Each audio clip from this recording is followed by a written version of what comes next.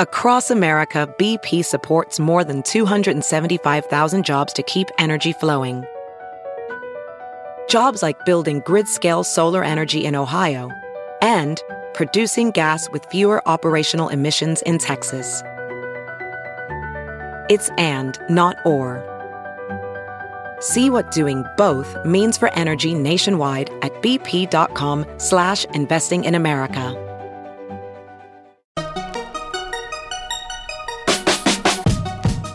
Welcome to another weekend bonus episode of the Tech Meme Ride Home. I'm Brian McCullough. Lyft has gone public. Uber will do so soon. So will Airbnb. Quartz's Allison Griswold covers this stuff every day, and she has a great newsletter covering this stuff roughly every week. It's called Oversharing. You can get it for free at oversharing.substack.com because she covers the sharing everything, the sharing economy, whatever. We talked to her today about the ride-sharing companies, but also about the Deliver Me Something companies, and especially the e-scooter companies. The economics of all things sharing today. Please enjoy. You said over email that you were deep in the weeds of the Uber S1, so I don't know if you've written a piece about that yet, but are there, without spoiling any piece that might be coming, are there any surprises there or anything that jumps out at you that you weren't expecting? Yeah, so I am so deep in the weeds of the Uber S1 that I actually printed the entire thing, 3-hole punched it, and put it in a binder. How many pages is that? Much more difficult than you would think to do. I think these things are designed to not be printer friendly.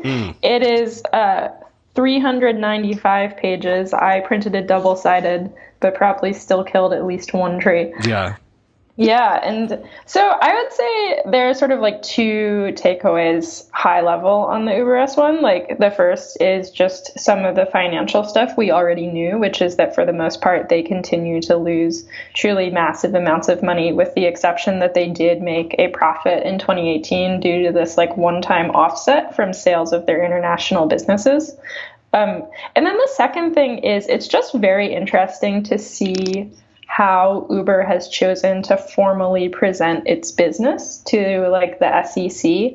So one example I could give you is that if you start to get in the weeds on some of their metrics, it becomes clear that like the metrics they've devised to measure revenue around things like food delivery and trucking and these like other sort of less central businesses they've developed all came from the original rides framework. So they've sort of been like, well, this is how we account rides. So how do we apply this to food? Which leads to some like really interesting situations. There's a note at one point where they say that like historically amounts paid to drivers for Uber Eats deliveries have exceeded fees paid by consumers for those deliveries, which it's sort of funny to just read stated, right? Like they're almost losing money on every delivery to a driver. But then you have to remember that with Eats, Uber thinks about money coming in from the restaurant too. But because they've put it all in this framework of like rider and driver, it can read very oddly at times.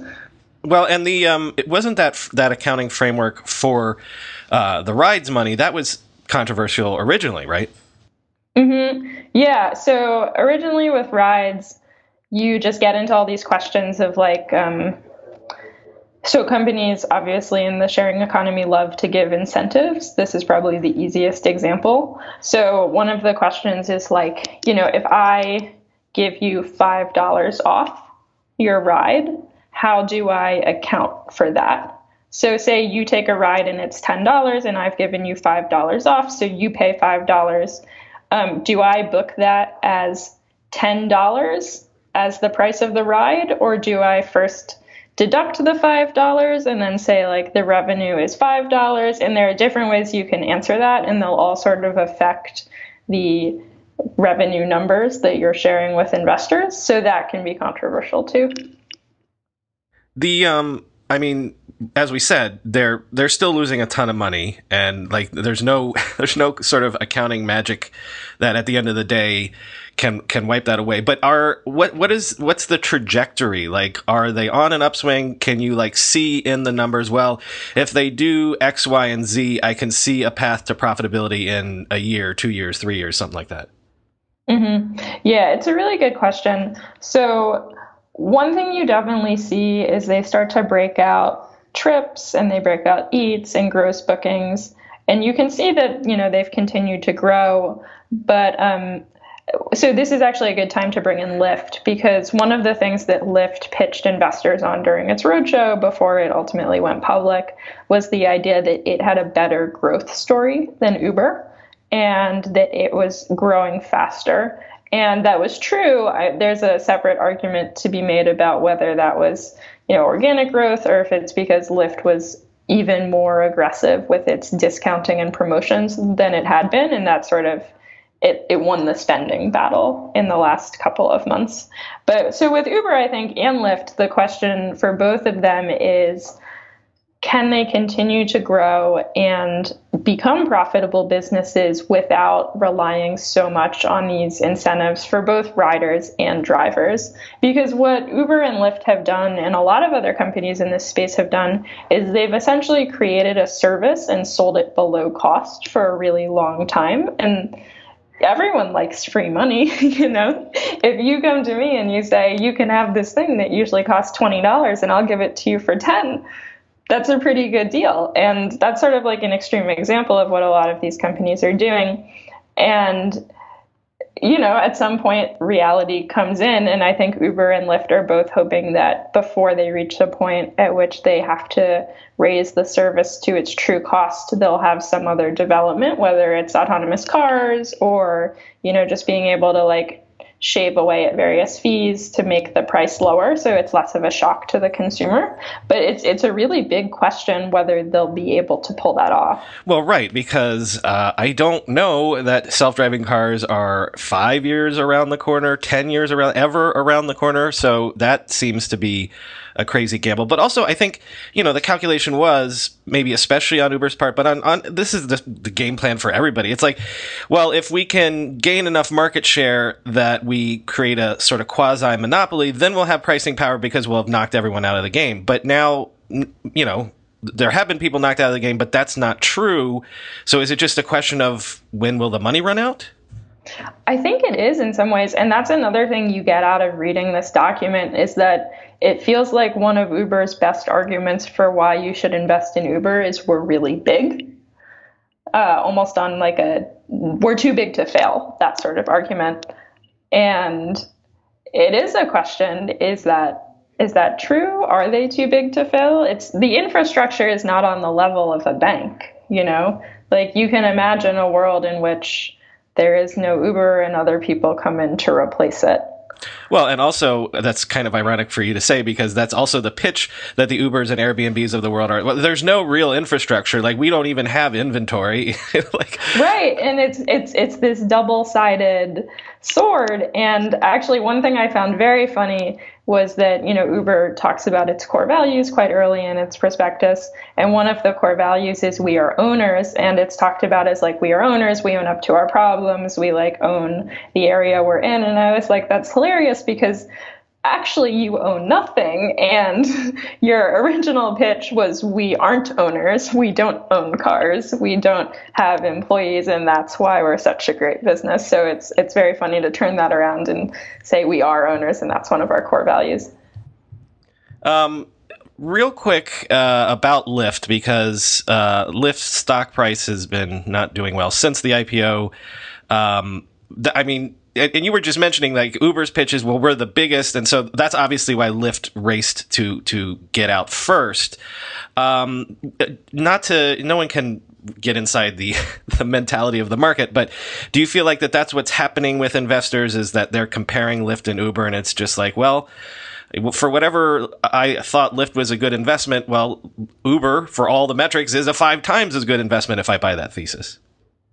I think there's definitely some of that going on. And, it was reported that Uber had trimmed down its goal for an IPO valuation based on how Lyft's stock price had not been doing well since the filing. I think they're trading around $58 currently, which is down from, what did they go public at, 72? Right, yeah, something in there, yeah. Yeah, and, shortly after Lyft went public, there was a pretty blunt note that came out from an analyst, and the analyst, an equity research analyst who are famously pretty optimistic on the sell side. And he just said pretty point blank, we see 4 paths to profitability. You can cut pay to drivers. You can stop giving so many incentives out. You can reduce insurance costs, or you can move to self-driving cars. And we don't think you can do the first 2 because there's a lot of competition. We think the third one, which is reducing insurance costs, might not be like great enough savings alone. And we think self-driving cars is not a reality that's going to happen in the next decade. So basically you have this analyst saying like, we don't see any way that Lyft can become a profitable company, which is really not a great welcome to the public markets. Did you know that even if you have a 401k for retirement, you can still have an IRA?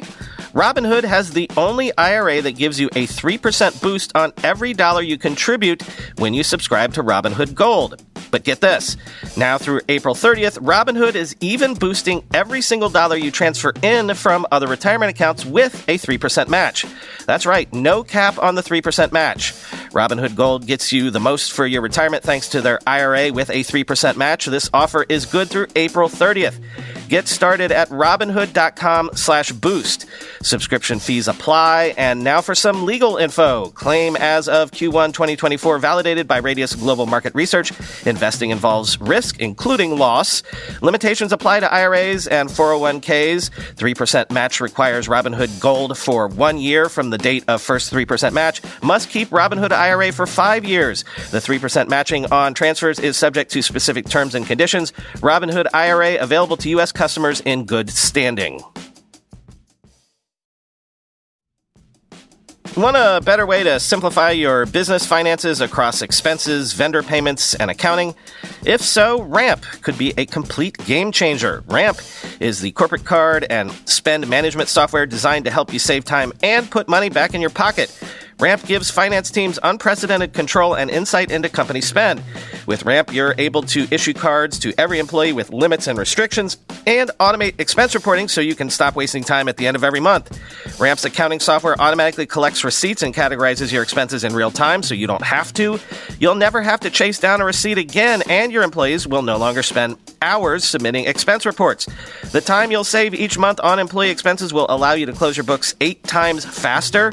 Ramp also saves you money. Businesses that use Ramp save an average of 5% the first year. Ramp is easy to use. Get started, issue virtual and physical cards, and start making payments in less than 15 minutes, whether you have 5 employees or 5,000. And now, get $250 when you join Ramp. Just go to ramp.com/techmeme. Ramp.com/techmeme. ramp.com/techmeme. All right, well, let's shift gears real quick. The reason that I read you all the time is because you have this great newsletter called Oversharing. Look it up, people, which talks about all of the various sharing companies from the Ubers and the Lyfts, Airbnbs or whatever. But you were also, and this is how I got turned on to your work, you were one of the first to look at the economics behind the e-scooter boom here, the unit economics in scooters. Mm-hmm. And my impression has been that at first that's what drove all of this attention to the space and all of these huge investment rounds, is that the unit economics seemed to be really insanely good. And then all of a sudden they weren't. And then all of a sudden I was hearing that actually they're kind of crappy. So where are we in our thinking on the profitability, the unit economics of being an e-scooter company? Sure. So that's a great summary. Thank you. And I would say that I had a similar journey with this like you, which is that at face value, when you hear about a scooter, you think it's pretty good because people are paying, $1 plus some amount of cents per minute, and that seems good, and there's way lower maintenance cost. It's not like with an Uber where you have to pay the driver, right? Most of the revenue, it seems like the company is keeping, so it all seems good. And early on when I was meeting with these scooter companies, I would say, how long does a scooter last? And they wouldn't answer me. They would say, oh, we don't know. Oh, it's too early. It depends. And that's always a red flag when someone insistently doesn't answer your question. It usually means they just don't want to tell you.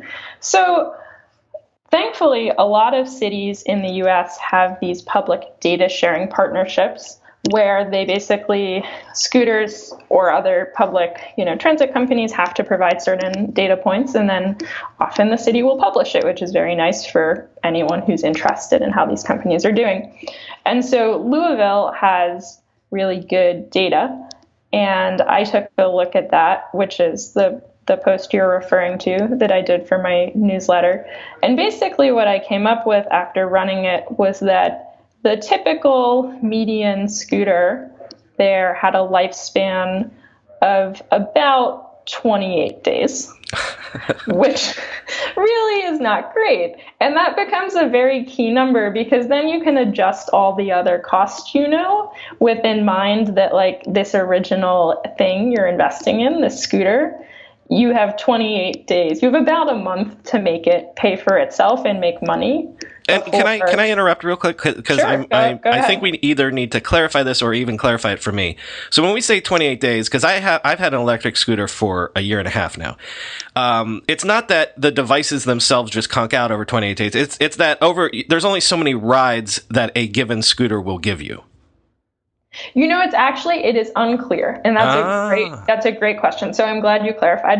So basically, if I get a little more in the weeds on this and tell me if it's too technical, the way we figured this out was we looked at the Louisville data, and in it, each scooter was assigned an ID. So basically, if you picture like your spreadsheet, there would be a data line, and it would have a scooter ID, and then it would say like the start time and the end time of the trip, and each trip on that scooter is like a different line, right?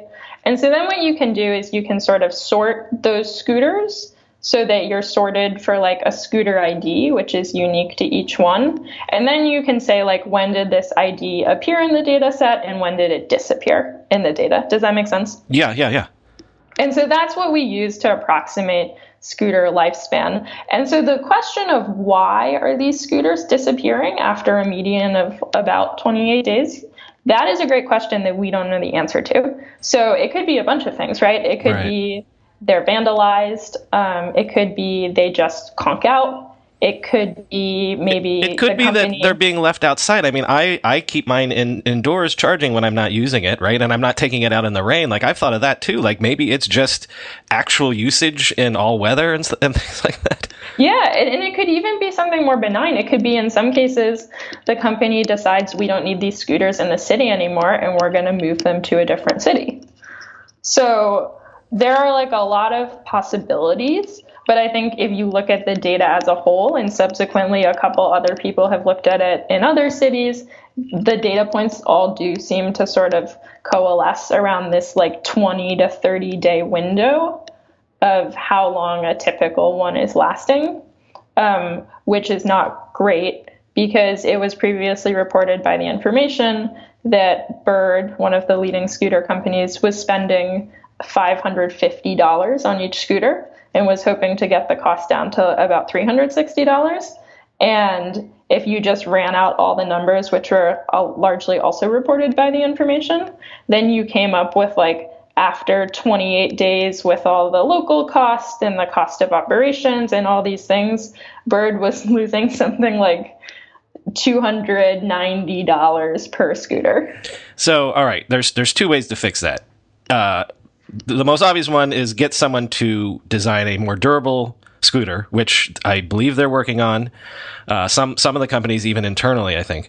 But then we were just talking about like the end of subsidies and pricing power for the ride-hailing companies. You just recently had a newsletter where you talked about Bird experimenting with actually raising the costs of per minute to ride a scooter, and that actually makes the economics look pretty good with not really insane price increases. Yeah, exactly. So Bird historically had been charging, and most of the scooter companies had the same price model, which was that they would charge you basically $1 just to unlock the scooter as like a starting cost. And then they would charge you another 15 cents per minute. And so that's what all the original numbers I ran were based on as the revenue. But they recently raised their prices in a lot of cities, and they've rolled out like different rates. And so you can sort of take those rates and apply it to like the Louisville model. And you see that somewhere around like 42 cents per minute, the company starts to make more money than the cost of a $550 scooter that lasts for a month. And that before then, they've at least cut their losses a lot. So you can make it look a lot better. The question then becomes, is that something people are going to pay? Which I think, I'd be curious what you think of that. Well, I've not been able to actually try any of the services because here in New York, they've always been banned. But I have the same problem. Right, exactly. So I'd love to actually test one out. Like, hey, we can expense this. We'll take a trip to Paris. Apparently, they're all over Paris. I don't know, except for the fact that, again, I can see that if there's no labor costs, then it's got to be simpler to get the unit economics down. That's my theory. What I'd like to do real quick, because I know you have a heart out. Let's hit two other things, just quick takes on two other companies that you cover.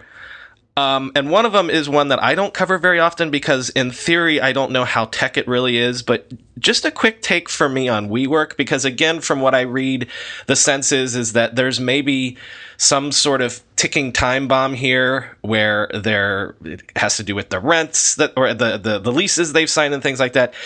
Just a quick take on WeWork, or I guess now what do you think of their business model? Does that feel sustainable to you? Sure. is also a great question.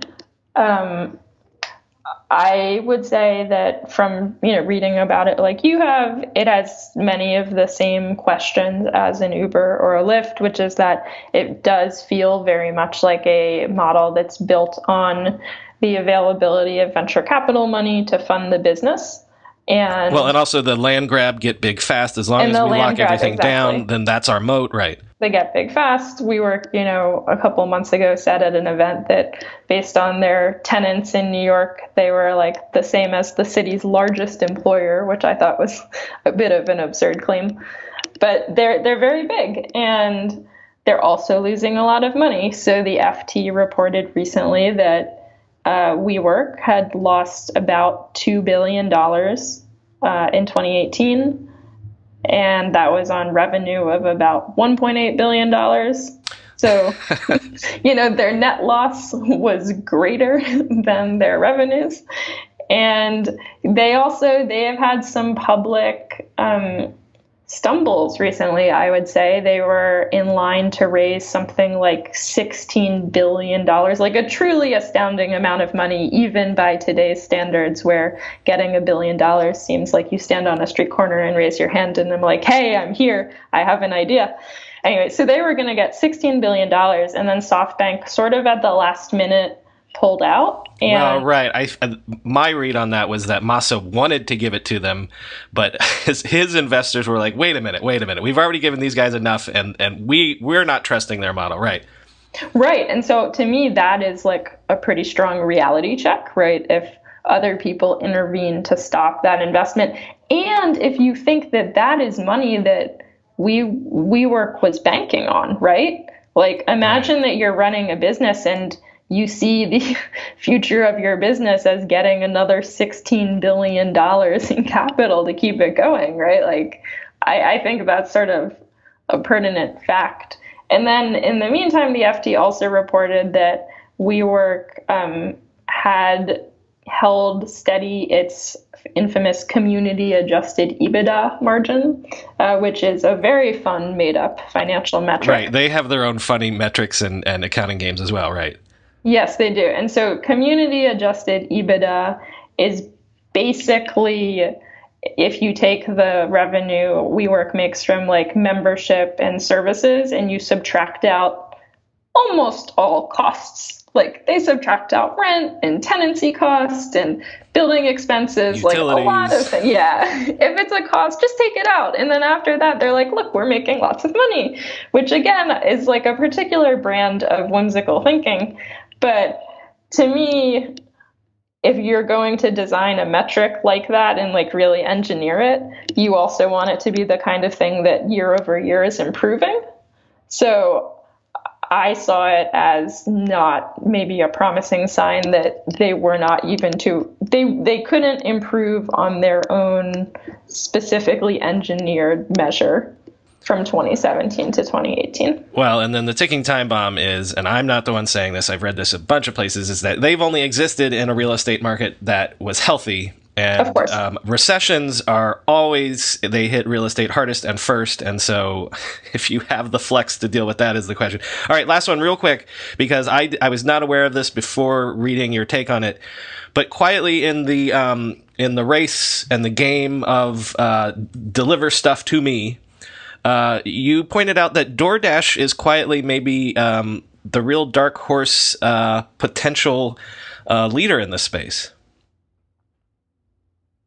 Yeah, so that came from some third-party credit card data from Second Measure. And they basically did this thing where they looked at online food delivery sales for a group of major companies. So to clarify, this is not all online food delivery sales that exist, but it's in this universe of companies.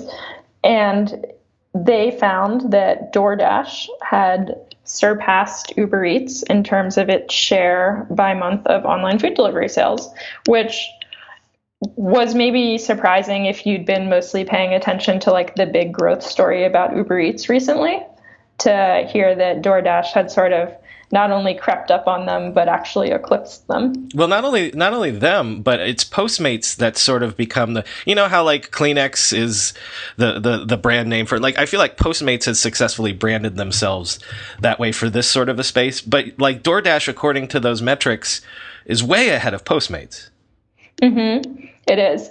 And that is a really, interesting question, how two companies that basically started on the same track have separated out. Caviar, you could say the same thing for too. I don't think Caviar was ever quite as big as DoorDash or Postmates, but it has also remained fairly stagnant, while DoorDash has accelerated. Postmates, I think for a lot of these companies, their biggest market tends to be LA, just because it's more conducive to food delivery. People drive, there are lots of reasons. New York remains a pretty strong Grubhub seamless area. But yeah, I think DoorDash has been very smart. They've, like everyone, have received a bunch of venture funding, and they've put it to good use. And, as we've been talking about through this whole conversation, one question you always have to ask when you see these numbers and the company has been raising money is, how much of that growth will last, and how much of that growth is because they had money and they've been giving a lot of discounts and it's pulled in a lot of people. Well, yes, DoorDash has Masa Son behind them, and theoretically he has an unending pocket full of money as long as the Saudis don't get cold feet. All right, Allison, thank you so much. And once again, Oversharing is your excellent newsletter, right? Yes, thank you so much.